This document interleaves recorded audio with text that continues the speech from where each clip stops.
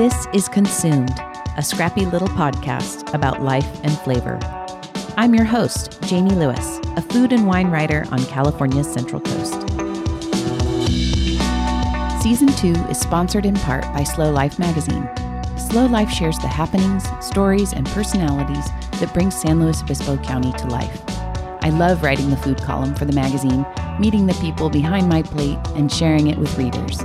Check your mailbox every other month for inspiring stories about folks you want to get to know, places you want to see, and flavors you want to taste. To learn more about how you can get Slow Life delivered to your door, visit slowlifemagazine.com. Wine writer Matt Kettman wears a lot of hats and has seen a lot of stuff. First, he's a senior editor at the Santa Barbara Independent, where he's worked since he was a college intern 20 years ago. He's also served as the Central Coast editor for Wine Enthusiast magazine since 2014. On top of that, Matt's a stringer for Time magazine and has had work published in the New York Times, Sunset Magazine, Smithsonian, and lots of others you've probably read. Currently, he's at work with renowned photographer Macduff Everton on a book about Santa Barbara County wineries called Vines and Vision, which is set to publish later this year. We met at Matt's home in Santa Barbara, and we talked about how he traveled to wine's birthplace for a story, where, incidentally, he also wound up drunk shooting automatic machine guns with Armenian generals. We also discussed the concept of serendipity, palate fatigue, and why he never wants to leave Santa Barbara. Here's Matt Kettman. Hey, Matt. Hey, Jamie. Thanks for doing this. I really appreciate it. My pleasure. Thanks for coming here. I think you might be one of the busiest people I know. I don't know if that's a good thing or a bad thing, but I won't disagree. No, I don't think we need to assign any meaning to it. But I did want to say, for being so busy, your response time on email is incredible. Do you have a strategy? Just, it stresses me out less when I have less things in my inbox. So I just try to answer things as quickly as possible. And that often means being on my phone way too often. Yeah. And sometimes I answer things without maybe fully thinking them through in certain situations. But for the most part, that's just, I just answer a lot of email. I mean, that's a lot of what the jobs are these days, staying on top of things. And it does kind of pay off. I mean, when I'm working with different publications, they see that I'm, responsible and quick. And so I think it's been a strategy I've tried to use for a long time. I can't handle it when people don't reply to me. So yeah. Isn't that funny? Do you compartmentalize at all, where you send something off so quickly that you kind of forget that it even happened? Sometimes, although, I basically use my inbox as my to-do list. That's same. Yeah. So I have, I'm very good about managing where things are in the inbox. And so I have a number of folders that I can put other things in that maybe I'm not going to look at right now, but if I need something to write about and, the next month I can go to that folder, or at least I know where to find it. I have two email systems. One is Gmail, which is through the Santa Barbara Independent. Mm-hmm. And the other one is Outlook, which is through Wine Enthusiast. So I use the Gmail more, but I also manage the Outlook. So I don't know. It's an interesting combo. Totally. But it allows me to kind of stay on top of things as much as humanly possible in this day and age with so many things floating around at you at all times. So. Totally. Well, tell me, where did you grow up? So I grew up in San Jose. I'm actually a fifth generation San Josean. And grew up in East San Jose, actually near where my family once owned tons of land, and they were one of the largest shepherds in Santa Clara Valley. Really? They sold all that land way too early. Yeah. But I just happened to grow up kind of in a suburban house in the foothills of East San Jose, right next to a hillside where there were still apricots when I was growing up. My dad used to actually pick those apricots when he was a kid for money. Wow. And then, so I grew up there my whole childhood. So you're how many generation Californian? At least fifth. On my mom's side, it may be possible that we're sixth. I'm sixth. My dad's side was just extremely well documented by one of my great uncles. So we have like a 5-volume family history that details the family's arrival. The Kettman side of the family came from Germany. They're German Catholics, but they they married Irish really quickly. So got my brother a 23andMe test and came back like 89%, British Isles. So, Yeah. And a little bit of German, a little bit of French, and then some Scandinavian, which must have been the Nordic invaders. But anyway, yeah. And then on my mom's side, the one of the wings came during the gold rush. So to a place called Keswick up, actually just burned down in that Paradise Fire. But they settled into the Bay Area prior to 1900 as well. And so my great grandmother was in the 1906 earthquake and that sort of thing. So, wow. So my mom's side of the family kind of came down from San Francisco onto the peninsula, and then my dad's side kind of came up from southeast San Jose, and so they kind of converged in West San Jose, Santa Clara area. So, what was it like growing up in San Jose? I think of it as pretty suburby. It's real suburby. It's kind of like the LA. I think of it as like the LA of the North, but without, especially when I was growing up, without the kind of cultural attractions that LA has. So only the best. Great place to be from. And actually, there's a lot of things happening in San Jose right now that are kind of cool. And I was there when the Sharks started, and San Jose started to become a bigger city due to Silicon Valley money and that sort of thing. But it's still a really kind of sprawled out place where it takes you, especially nowadays, a long time to get from one side to the other. And living in East San Jose, we were like kind of far from the freeway. So, it took a long time to get anywhere. And East San Jose, especially back then, was not a hub of any type of cuisine. The Red Robin was like the hot spot to eat. Delicious. We weren't, obviously there was great Mexican food. And it turns out there was great Vietnamese food that we would see, but we didn't really, I went to school with a bunch of, Vietnamese kids and Mexican kids and Filipino kids and ate their food with them at their homes, but we never really went to Vietnamese restaurants. Lo and behold, it's like the capital of Vietnamese cuisine in America. At least it was back then. I think it still is up there. But we didn't really know that. I remember when we started going to the Japanese restaurant around a couple miles away from our house. It was called Yuri's. Still there. I had a winemaker actually just tell me he was there recently, and it's great sushi. But anyway, so like there was not a lot of culture per se in San Jose when I was growing up. Why did you live there? Were your parents, did they have industry there that was your dad or your mom in, tech of any kind? Yeah. So they met at San Jose State, or no, they might have met even before San Jose State. I should probably know that. My mom started as a receptionist at Intel and became rose the ranks and worked there for 40 years and was at the end kind of the go-to woman for the hard job. So she did meritocracy, she did HR, she did mergers and acquisitions. My dad also worked in tech. He worked at Signetics. He was kind of like a lab manager. And he then in the late 80s, early 90s, he was kind of sick of it, and they decided to open a golf store, actually. So pivot. Yeah. Big time pivot. Big pivot. So they opened a golf store in, of all places, East San Jose, which is not a particularly wealthy neighborhood, especially back then. But it was nearby this country club that was supposed to open. Of course, it took a lot longer for the country club to open. So the golf store never really took off. I think it was open for, 4 or 5 years or so. But then my dad closed it.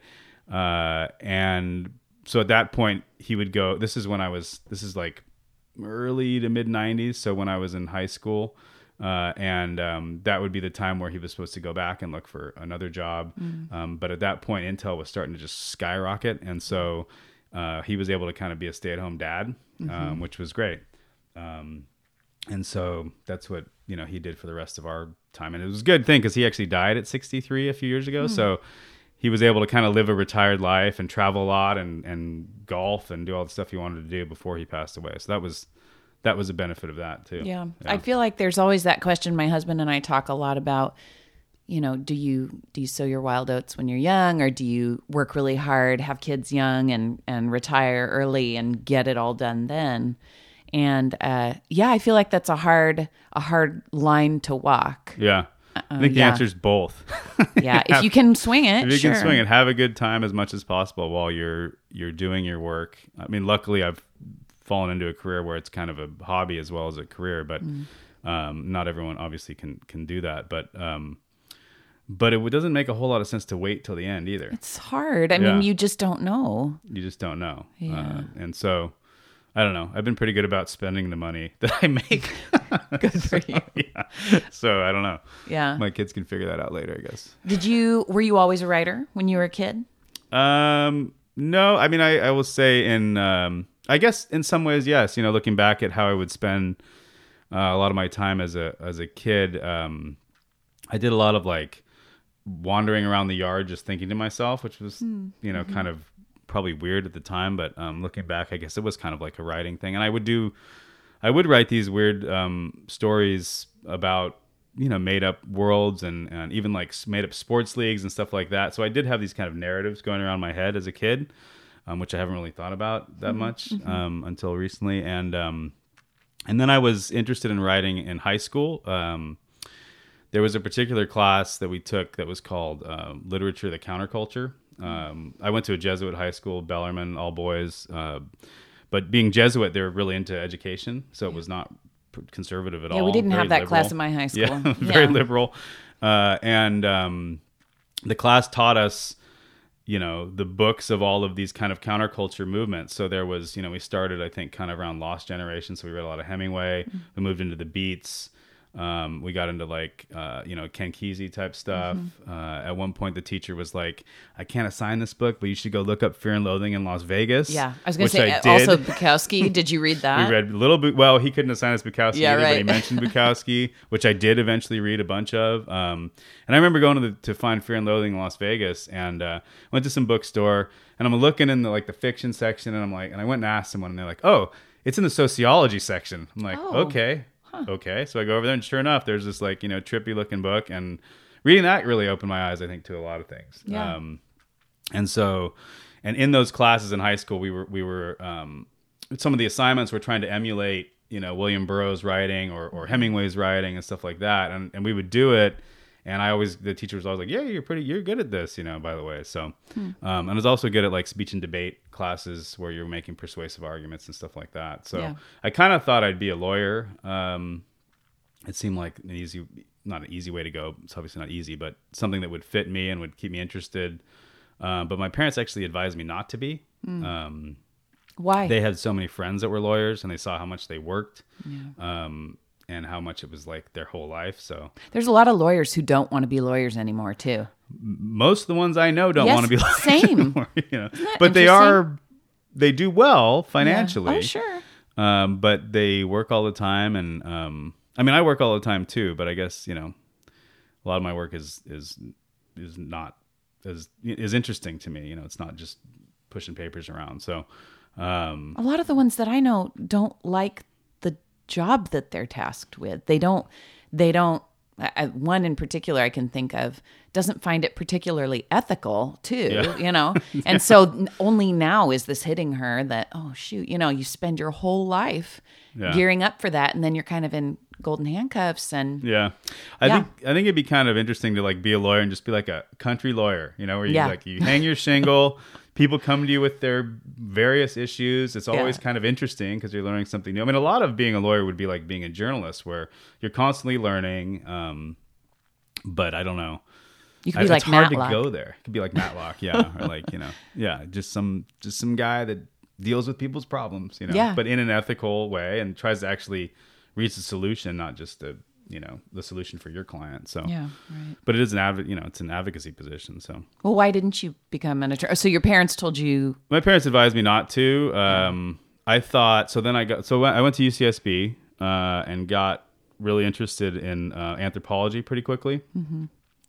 Took some early classes with a kind of a legend named Napoleon Chagnon, and he was like the full-on archetype of white man goes to jungle, becomes jungle man, what is interacts this with name? Also, it's a great Chagnon, name. Chagnon. Napoleon He wrote Chagnon. the Yanomami book. It's a pretty famous guy. Yeah, got into some weird controversial trouble, but after I left college, he was getting a little too close with the natives or something. But or that was the allegation. Par for the course sometimes for professors. Yeah. So I got really interested in anthropology and dove pretty strongly into it.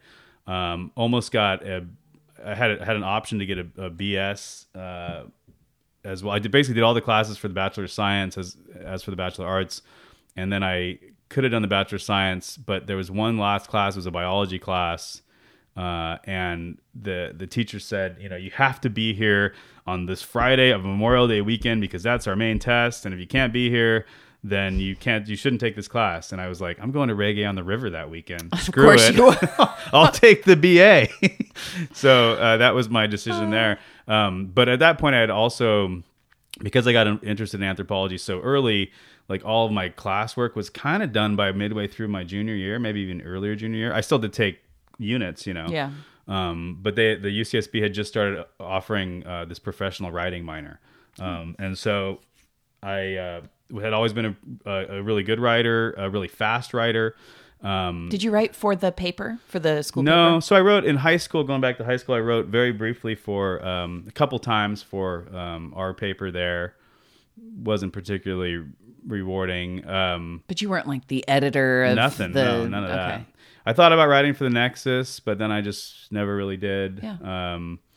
I was busy in Isla Vista doing things you do in Isla Vista. Sure. And I was a good after my I had great grades all through high school, and then I got to UCSB, and I got like some of my first B's in a long time my freshman year because I was just not paying a whole lot of attention. I failed a class my freshman year. Yeah.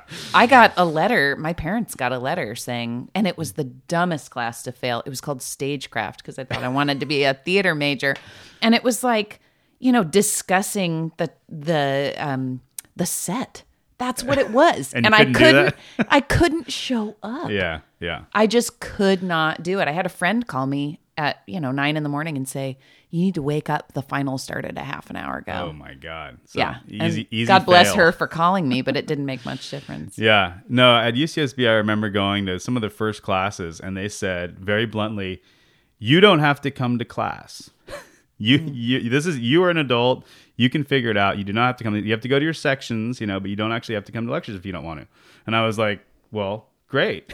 And I won't. Permission granted. Yeah. So, but then I realized after that kind of not so great freshman year that I was like, well, I should probably pay more attention. So I started going to classes, taking notes, reading the books, and was back to getting A's and stuff. And so I sailed through all that and was a good writer. Maybe even helped some other people write some papers once or twice. Yeah, sure. And then UCSB had started this professional writing minor, and so we were the guinea pig class really of this. They had like a technical writing minor, but this was for more editorial writing. And so the class itself, they were still figuring it out. It wasn't super useful. But what they made us do was get an internship somewhere. And so I got an internship at the Santa Barbara Independent, and that was 20 years ago this year. Wow. 28? 20 years ago this year, yeah. Oh, my 1999. And so I remember going into the meeting and saying, do interns get to write? And the person was like, no, not really. And I was like, at that point, I was just kind of like, I got to click this box. I got to do this thing. I'd been reading The Independent for years in school. I'd always was a voracious reader of whatever kind of media was around. And so I was like, all right, well, I'll do it anyway. So I went in, and that first day, there was a note. The editorial director wasn't there, but there was a note that said, hey, call the travel editor, Leslie Westbrook, who's still around in town today. She needs some help with a story. So I call up Leslie. And she says, oh, I'd like you to research this new trend of buying airplane tickets on the internet. Priceline. Yeah. So I went to the one dial-up computer in the office, with the modem noises and everything, and looked up basically Priceline. That was the only thing that was out there. Did some research, wrote her an email that was in, unlike emails today, grammatically correct. I wasn't trying to write an article, but I was writing grammatically correct. Yeah. This is I'm treating it professionally. And she writes back, she said, this is great. I'm just going to throw it in the article. And so the next week I have my first, real byline, and I'm like, hey, that's pretty cool. Wasn't that exciting? Yeah. And she took me on a radio show with her. And I'm just like this wide-eyed little kid basically. And I was like, this is kind of cool. And so the rest of that internship went really well. It went from can I write for you? Oh, I'm not sure, to writing almost weekly, helping the listings editor with, best bets and stuff like that, doing a few little other stories. And so graduated from school that, June 99 or whatever. And then went to Europe on a trip with my family at one point, and then hooked up with a girlfriend and her friend. So it was like 6 weeks or so in Europe. Came back, and because our lease in Isla Vista, we had a weird lease that went to September rather than June. Like 90%, 95% of leases went till June, and ours for whatever reason went to September. And I think that was kind of like a weird saving grace for me, because it allowed me to come back to Isla Vista and set the next stage, So if I had no hard deadline, got to get out of here, got to figure it out. No, I mean, we had till September to figure, end of September to figure it out, mid-September. And so I was able to come back, go back to where I was living, and I didn't have to go back to San Jose. If I had to go back to San Jose and try to figure out how to get back to Santa Barbara from there, it probably wouldn't have happened. Yeah. So I'd probably be a super rich tech zillionaire now, maybe, or still living at home, one of the two. And so I was able to basically, I went into the Independent. I said, hey, I had a pretty good internship. You guys got any jobs? And they said, well, we have a proofreading job opening. Here, take this test. Did that. I'm like, how'd I do? Well, you did okay. So when do I start? They said, oh, you start next week. So I did have this weird period at that time of living kind of in my car for about like 3 weeks. We had gotten a lease on a place downtown, but there was a gap. Yeah. And I couch surfed and lived in I wrote about it once, called the Quarter Life Crisis or something. And I remember like looking longingly at parks and sitting by parks in my car and killing time. Yeah. I remember when the Quarter Life Crisis, I remember there was a website called quarterlifecrisis.com, and I was working in a cubicle at the time, and I was feeling that pressure, whether that's a legitimate thing or not. Right. I definitely was feeling that, the low that comes after all this buildup to get a career, and it sounds like we were maybe in college around the same time. So the tech boom had busted. Yep. No one was hiring for anything, least of all the thing I studied. Right. So, but your trajectory reminds me a lot of somebody else I interviewed for this podcast, a chef who talked about so much of it is serendipity. Yep. So much of it is just being at the back door and saying, I can help. Right. Yeah. Well, and for me, it's always been like doors open and you walk through them. You don't really hesitate. You just kind of go. Yeah. And so that's what I've been doing with a lot of the rest of my career. But so I actually thought I was going to be like a professor. That was my trajectory. I thought I took the GRE. I thought I was going to go to grad school and then be an anthropologist, basically. But the option was like, okay, go to school for 10 more years, accrue debt, and then have a job that you don't make tons of money on, or just start making not tons of money right away. So that's a fair comparison, honestly. Yeah. And so that's what I started doing. So then I was proofreader for a while. At that time, we got paid. Turned out it wasn't actually legal, but I was getting paid hourly to be a proofreader, but I was getting paid by the word to be a writer. Yeah. For me, it was perfect because it was motivation to write. So I wrote like crazy, outdoor stories, food stories. I actually started doing some wine stories at that time back in 2000. I thought you did music. I did music. I did everything at that time. And then I became a news reporter for 5 years. And when I was a news reporter, I still did every other thing. Yeah. Which is funny because sometimes I see people that kind of pigeonhole themselves as one thing or another, and it's like, why not do it all? You're much better reporter at the end of the day if you can do it all. Yeah. And then was a pop culture editor for about a year and a half. And then I ended up taking our job at the paper as a senior editor in charge of developing independent.com, essentially. Not on like the tech side, but on the editorial and that sort of side. And so that was in 2006. Which at the time was probably more just a side thing to the paper than the main dish. It was definitely, and it still is. I mean, we like to think we focus both on the print and the web, and we do, but really the print is still like the money driver and the kind of the main focus.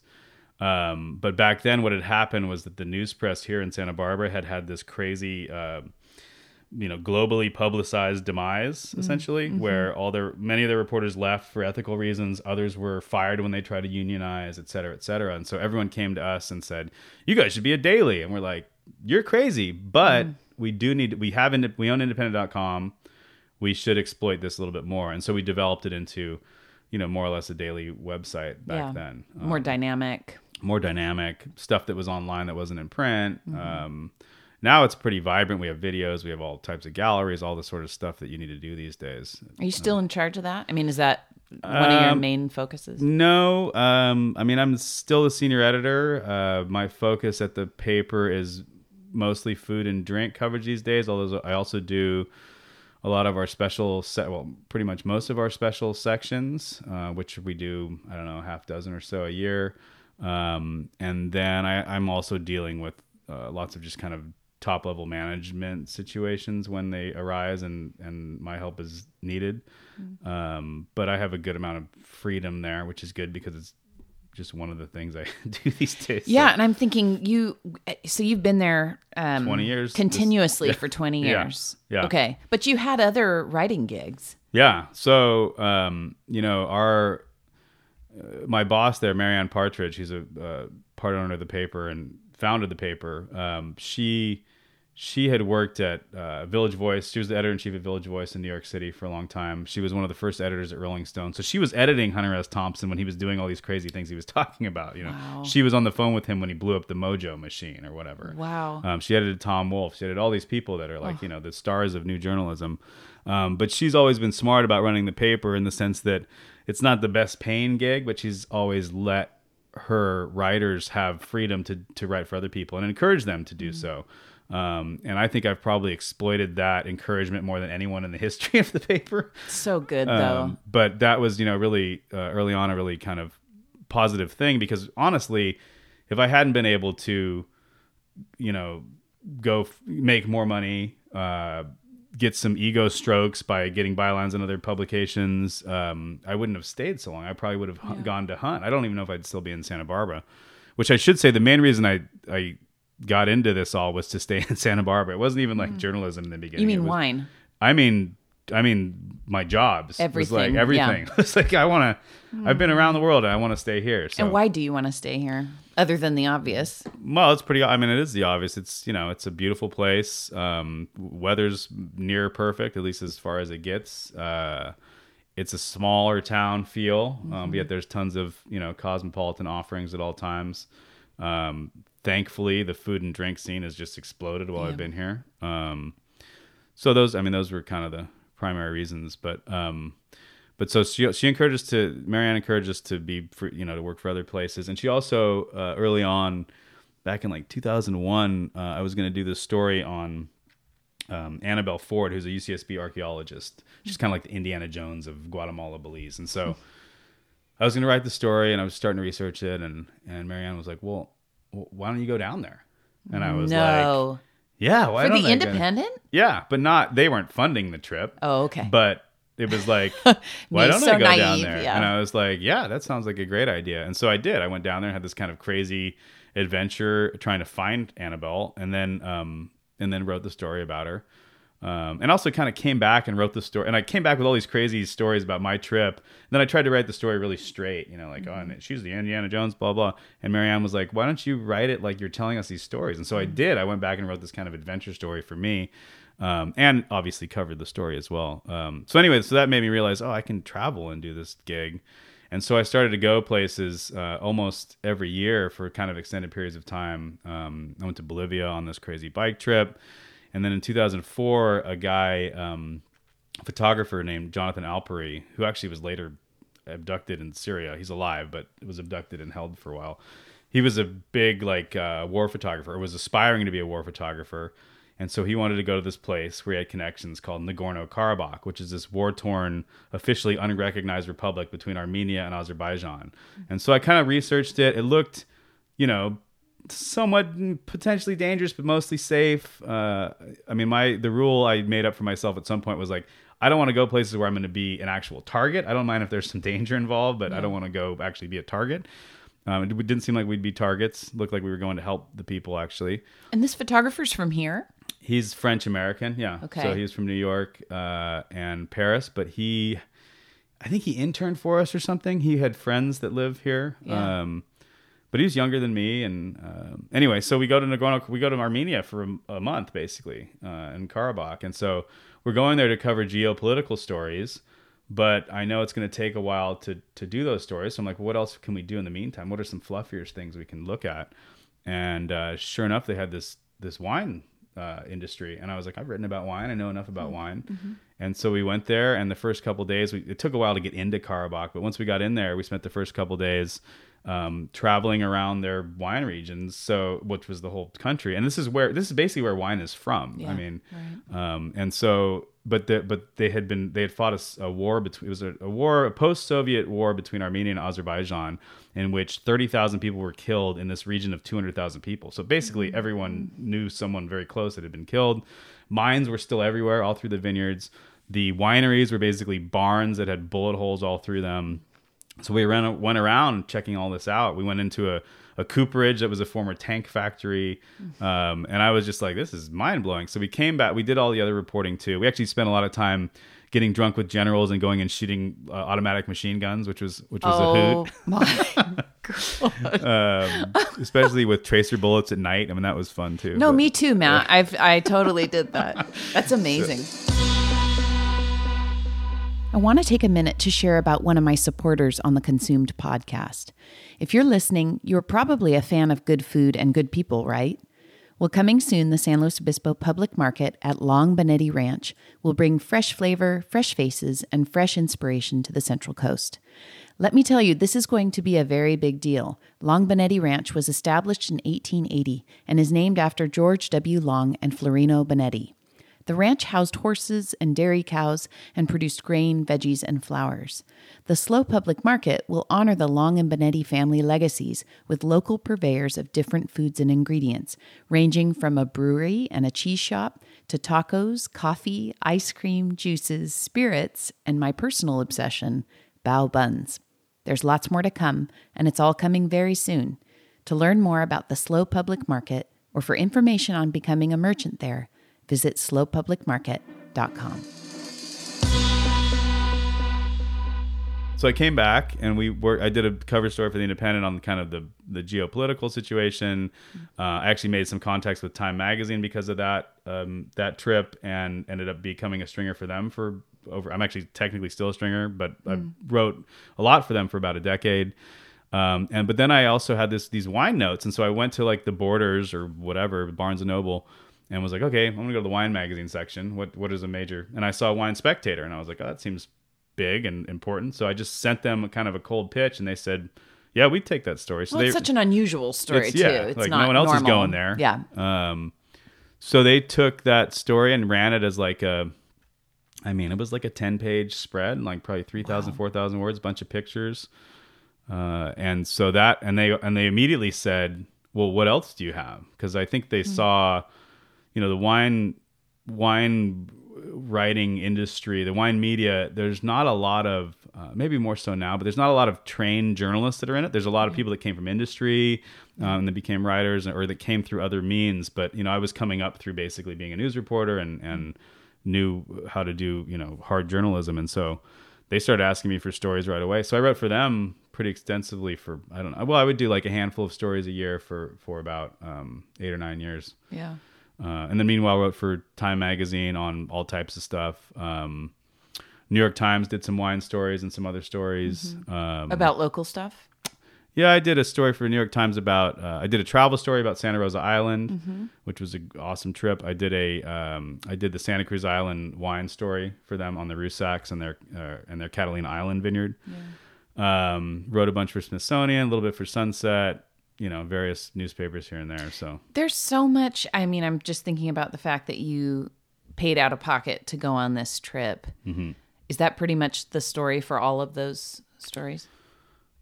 Yes, basically, I would pay out of pocket. I would write but I didn't have to take vacation because I was not on a vacation. I was working. Yeah. So I didn't take vacation from the paper, and then I would sell stories to pay for the trip back. Yeah. And it usually either was a wash or I actually made some money. Are you married at this point? No. Yeah. But my wife I met in 2003. So by the time I'm going on these kind of more dangerous trips, I was whatever it's called. Yeah. wasn't You were betrothed, together. but we were together. Yeah. So I did actually go to northern Uganda. I went and covered a presidential election in Uganda, which was pretty sketchy. I went to northern Uganda for a while. Actually hit an impala or some unidentified ungulate while driving a borrowed car going about 100 kilometers an hour in the middle of the day in Uganda. That's a 50-minute story right there. So we can just do a focus on that one day. Yeah. And I went to India on a trip with a nonprofit called Vitamin Angels, where we were in the slums of Mumbai. We were in like the Sundarbans, where the Bengal tigers still roam around.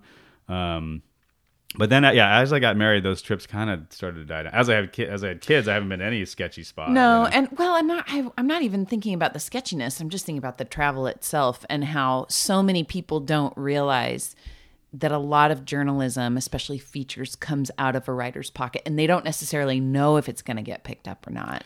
Certainly. Yeah, a lot of that stuff, it's just all on spec, you know. Well, and you obviously have a passion for travel and for threatening situations. Yeah. Yeah, and stories about real conflict. Yeah.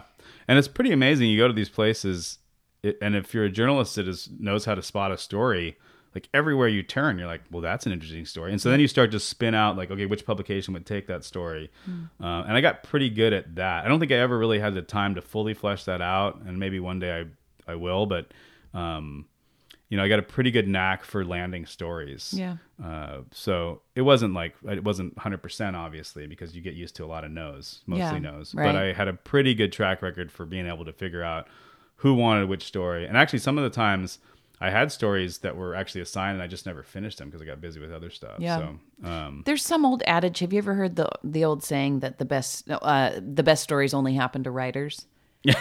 I haven't heard that, but I think that's probably true. Coolest thing though? I love that it really is.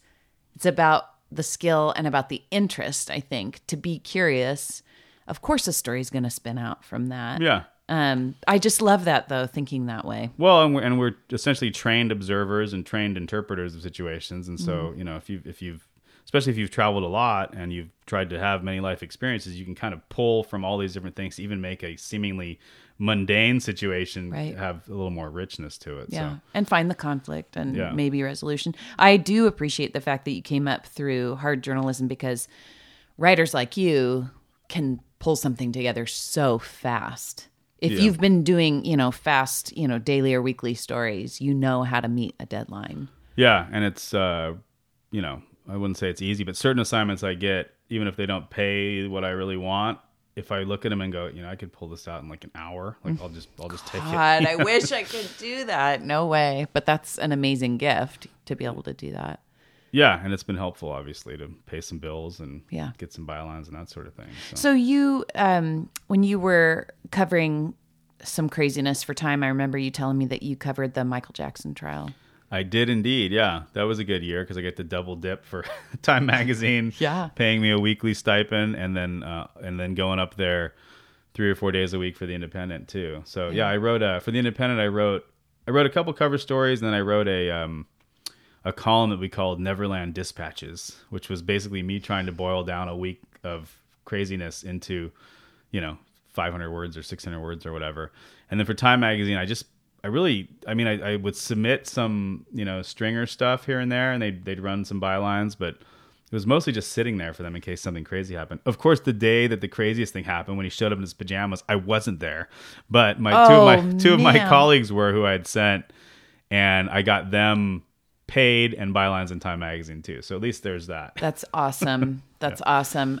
What was the nuttiest part of doing that? I mean, I remember you telling me, weren't you staying at the Santa Maria Inn or something like that? No, mostly I commuted. Okay. So there was a whole group of journalists that's, national, international journalists that stayed there.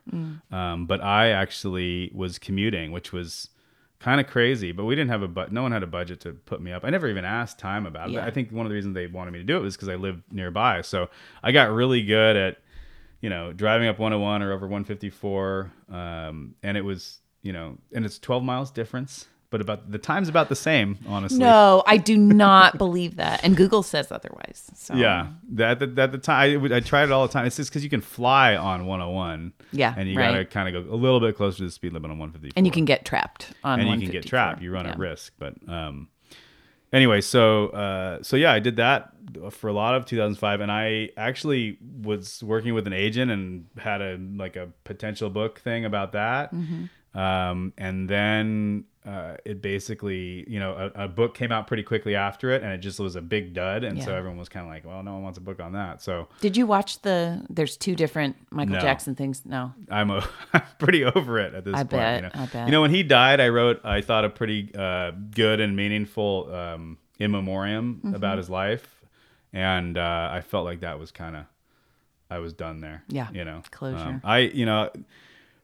And my book idea had a pretty cool arc. I mean, I went into it thinking that he was probably guilty. And then I watched the trial and I was like, no, these people are scam artists.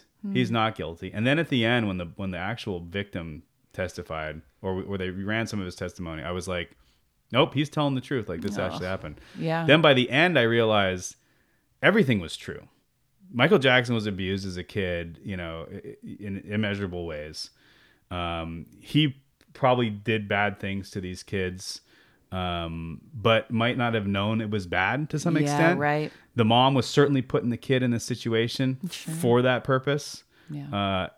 Everyone was trying to cash in on this thing. And it was like all the bad things were true. It was like everything was true. But it's all about perception and reality. Yeah. For him, I completely see what you're saying is he didn't know that this was wrong. Yeah, and I'm not sure. I mean, he must have known in some ways that it was wrong, but still, there was some truth to all that. So, anyway, it was an interesting time. Did you get to taste anything good while you were doing that? I mean, did that... Wine-wise? Yeah. For some reason, I always thought that you lived elsewhere and you were coming in for time. I have this funny story in my head that and that's how you fell in love with wine, because you were close to Santa Ynez and Santa Maria Valley, but that's not true. No, I was driving through it, but no, I don't know. I was already drinking plenty of wine at that time. Yeah. So I did probably make some stops and buy wine, from time to time. But. Well, what was the peak? I mean, now you're with Wine Enthusiasts. Yeah. Is it the Central Coast editor? Is that? Yeah, I'm contributing editor, and I cover Central Coast and South Coast, which really means Southern California. So, so I do both. I do obviously wine reviews. I review about 250 wines a month. And then I also do all of the features or front of the book stuff, for the magazine from the Central Coast and Southern California. And I like to say Southern California because I also cover the culture of, Los Angeles, San Diego, Santa Cruz, that sort of thing too. So, so it's a little bit of, it's both wine and culture. And that's what's great about Wine Enthusiasts is that it's not just wine. We do travel, we do food, we do booze, we do beer, we do all that sorts of stuff. So yeah.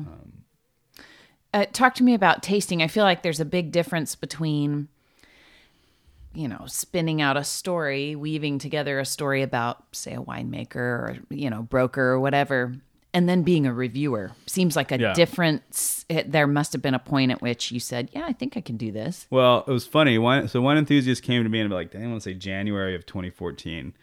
And they took me out to dinner, and I said at that dinner, I didn't know what they wanted me to do. I figured they were going to ask me to do something. And I said, I'm not interested in being a reviewer. I'm a journalist. Mm-hmm. And 2 weeks later, they said, well, we want you to review the whole Central Coast. And I was like, that sounds like a great idea. So I started into that. And there was no real... so I'd been tasting wine at that point with winemakers pretty frequently. And I'd say fairly increasingly intensively over the past 7 years at that point. Mm-hmm. Writing a good amount for Spectator, other places, and hanging out a lot in the Valley. And so tasting and kind of incorporating, I would say, some tasting notes into my writing. Mm-hmm. I wasn't doing reviews. I would maybe do little tiny reviews here and there. Clearly not scoring ones. But anyway, so I said I'd do it. They flew me to New York for for a visit with a few different people and kind of almost like a demo of how they did it. Ew. That sounds hard. That sounds nerve-wracking. I thought it was a test, and I'm like, yeah, right. This is Pinot. It turned out it was all Pinot, but at one point I'm like, this might be Grenache, and so it wasn't a test. It was more just a demonstration. And so, and really the point of the demonstration, I think, was to show how creative you can be with what you're smelling and tasting. So it kind of, freed me up to figure it out. And so I came back, and I remember, I think it was St. Patrick's Day of 2014 I started, and just kind of started figuring it out, Yeah. Certainly in the beginning, there was a lot of like looking up like red fruit words and things like that. Oh God. But then That gives me eventually the you heebie-jeebies. eventually you develop a kind of reliable vocabulary And straightforward. I mean, I've read your reviews. I like how straightforward they are. It's not overwrought. No, we don't have space. They have to be under 60 words, and Yeah. and honestly, the I think a lot of times the shorter they are, the better. Obviously, if you're giving a 95 pointer, you kind of want to explain why you're doing that. And I try to incorporate information as much as possible beyond just my tasting notes. Like, this is from this vineyard, and this vineyard is important because Y, or it was planted here, or this winemaker is interesting because X. You can't do a lot of that in 60 words, but I try to incorporate a little bit as much as possible. And so that's like kind of journalism background playing into the reviews a little bit. I basically, so this morning before you got here, and it's only 10:30 right now. Right. I got up at 5:30. I wrote 40 reviews from notes that I'd taken over the last couple days, and I tasted 14 wines before you got here. How do you keep that stamina? And took a shower. Yeah, right. Probably worked out. Shaved my head. Wrote a feature. Yeah. Well, and I mean, that stamina. I'm just going to ask, are you really tasting it after the 10th one? Yeah, because I do flights of like 4 or 5. They're blind. We taste blind. So my wife or son or assistants will pour them behind the fridge, bring them over. And it's pretty quick. And I'm obviously I'm spitting it all out. Yeah, otherwise I'd be right. But slurring. even so, I mean, it's a lot of information that you're getting for each one. But yeah, I mean, because I'm also changing up varieties, So this morning I did a few Chardonnay, I did a few Pinot Gris, I did a few Pinot, I did a few Cab. So, you're getting different flavor profiles and different aromatic profiles with each of those sets. And so that makes it a little bit easier. It is good to switch. The reason I do smaller flights is because once I start to get over 6, they do start to muddle a little bit, and they kind of get a little, so it's easier. I can just be quicker. I can do 8. I do competitions where we do like 50 in a row, which is kind of silly. Of the same variety? Yeah. Well, we usually we'll do maybe 40. Yeah. Yeah. But those you're not taking notes. You're just trying to say if it's a bronze, silver, gold, Oh, a little okay. different, a little yeah. different. And quicker. Yeah. Yeah. And so anyway, so yeah, it's a grind. Everyone when I tell people what I do, they're like, "Oh, that's the best job in the world." And it's like, not necessarily true. No, I mean, it's not. I'm not going to complain about. I make a very strong point not to complain about what I get to do for a living. But it is a grind, Yeah. You can see my garage from this window. I mean, it's stacked with boxes. And so I spend a lot of my time opening boxes. We have 5 recycling bins. I didn't show you that on the tour. You can see them later if you'd like. 5 big recycling bins. Tell me that you're getting the kickback, the 5 to 10 cent kickback on the bottles. No, I have not quite figured out a way to monetize my cardboard situation. If homeless people knew. So the bottles actually, I don't have a lot of bottled trash. The bottles get dispersed. They go to my independent office. My wife takes them to her office. Oh, okay. They go to our neighbors. They go to our friends. They go to parties. So there's anytime I show up anywhere, I'm expected to bring about a case of wine. Yeah. So I'm cool with that. Yeah. So we really don't get a lot of bottle trash. I mean, we get some obviously, but not boxes. what you think. It's cardboard and shipping packers or whatever they're called. Yeah. People send me foam. We've actually, as a magazine, have asked to not send foam anymore. I still get a little bit of it. And so what I do is I ride around with my truck, has a bed top. So I just pack it with styrofoam until it's full. And then I usually go to a bottle shop like Vino di Vino and drop it off, and they can reuse the styrofoam. So That's awesome. Because I can't throw it I can't recycle it, and it would fill my trash can up like with one box. So Right. You have a really big truck for somebody who probably drives a lot. Is it to I fit do. in San Ynez? No, actually, it was my dad. When my dad passed away, I inherited the truck from him. So. That's a sweet legacy. It's a beefy truck. Yeah, it's a Ford F-150. It's a 2010. It's got some miles on it at this point, but still works pretty well. And it actually is a really nice car. And I always wondered why my parents would drive that instead of their like fuel. It's like a Cadillac car. inside, isn't it? Yeah, and it's a Lariat edition, so it's got wood trim, and it's a really nice car. So the gas mileage isn't as horrible as you think. It's like 20. Oh, okay. Well, tell me about your kids. I mean, how old are they? My son Mason is 9 years old, and my daughter Madeline just turned 7 2 weeks ago. That's right. And my daughter's going to turn 7 in Oh gosh, a month, and my son is 9. Oh, so we're We right know in the same exactly boat. the same. We're in the same phase of life. Yeah. Do they show any interest in my daughter shows a ton of interest in smelling whatever I'm drinking. Do either of them do that? Yeah, they do. I think my son is like more genuinely interested. Yeah. But my daughter will do it too, and they actually have pretty good palates sometimes. Sure. Like especially if I get a strong note of, a lot of times the notes are fairly subjective and kind of interpretive, but sometimes there's strong notes of say cinnamon, and I'll be like, so what do you smell here? And sometimes they'll be like, cinnamon. Yeah, Like, right. So they're interested. I don't know.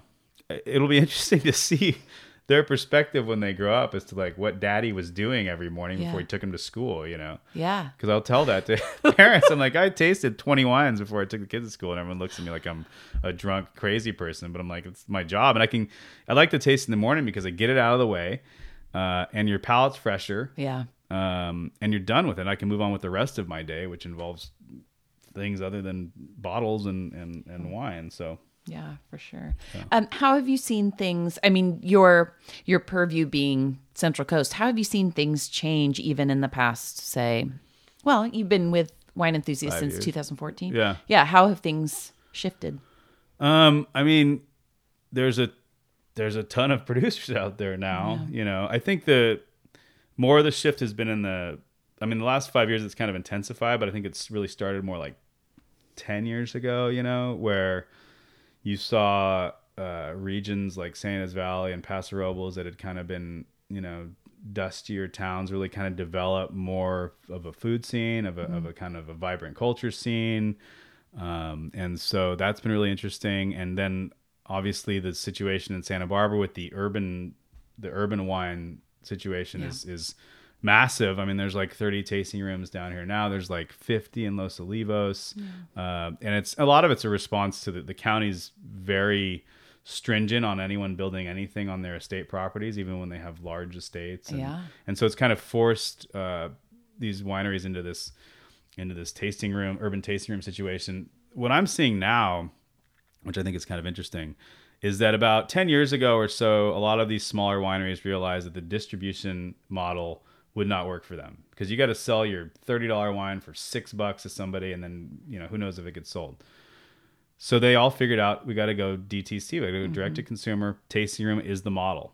So now everyone does that, and now I'm starting to see no one's panicking, but I can see the way that winemakers are talking about their sales models. Everyone's trying to figure out now how to compete in that highly competitive because it's so environment. saturated. It's so saturated. So everyone's trying to figure out how to have a different tasting experience, what else they can offer.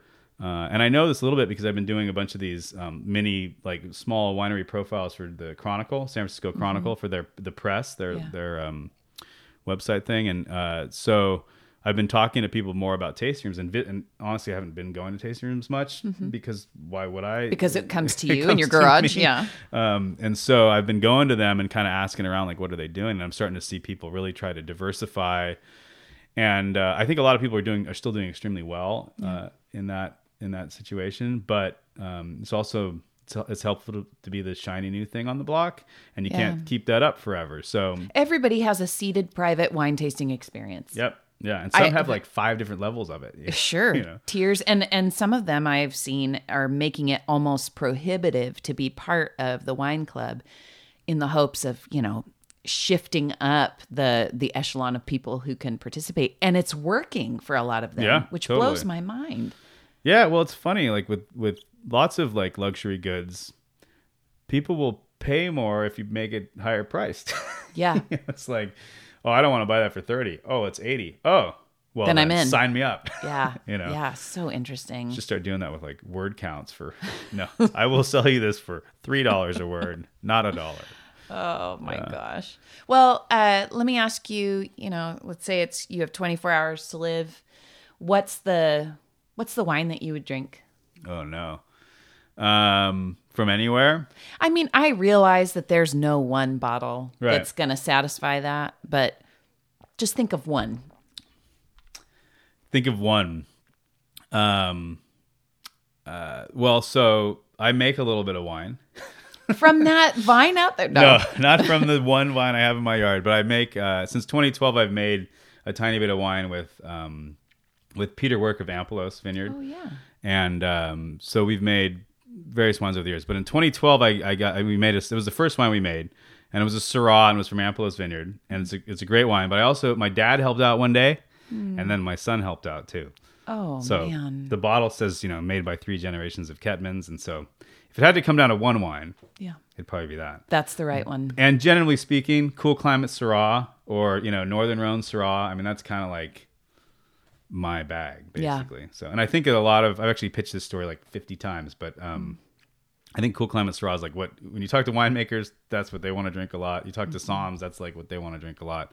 I think it's the most interesting, often kind of perplexing wine out there. It can taste like a dead animal, I think one time I wrote a note that said, "Smells like a hunter coming back from a boar hunt," or something. Fresh from the kill. Yeah. And it's a kind of polarizing wine. I'll pull some out. There's some great ones. Stolo makes a great example. I'll pull those out sometimes, and half the room is like, "Whoa, this is amazing!" And half the room is like, "What the hell is wrong with this wine?" You know? So, not that wine should be polarizing, but I think it's an interesting style of wine, and that's kind of what I would opt for. That said, real delicious Pinot Noir is hard to beat too, and I get a ton of that. That's kind of what I review. Every day when I review wine, I'm pretty much reviewing at least 4 to 6 Pinot Noirs from the Central Coast, and then a smattering of everything else. So, so that would be that. But that sounds good. Yeah. Okay, I want to be by your deathbed if that would be possible. Yeah. Me and your family. I think that's totally normal. Yeah, totally normal for sure. Yeah. Thank you, Matt. I appreciate your time. Yeah, my pleasure. Thanks so much for joining me on Consumed. To get the latest in what's going on with the podcast, sign up for the Consumed newsletter at letsgetconsumed.com or follow me on Instagram at Jamie C. Lewis. Until next time, I'm Jamie Lewis.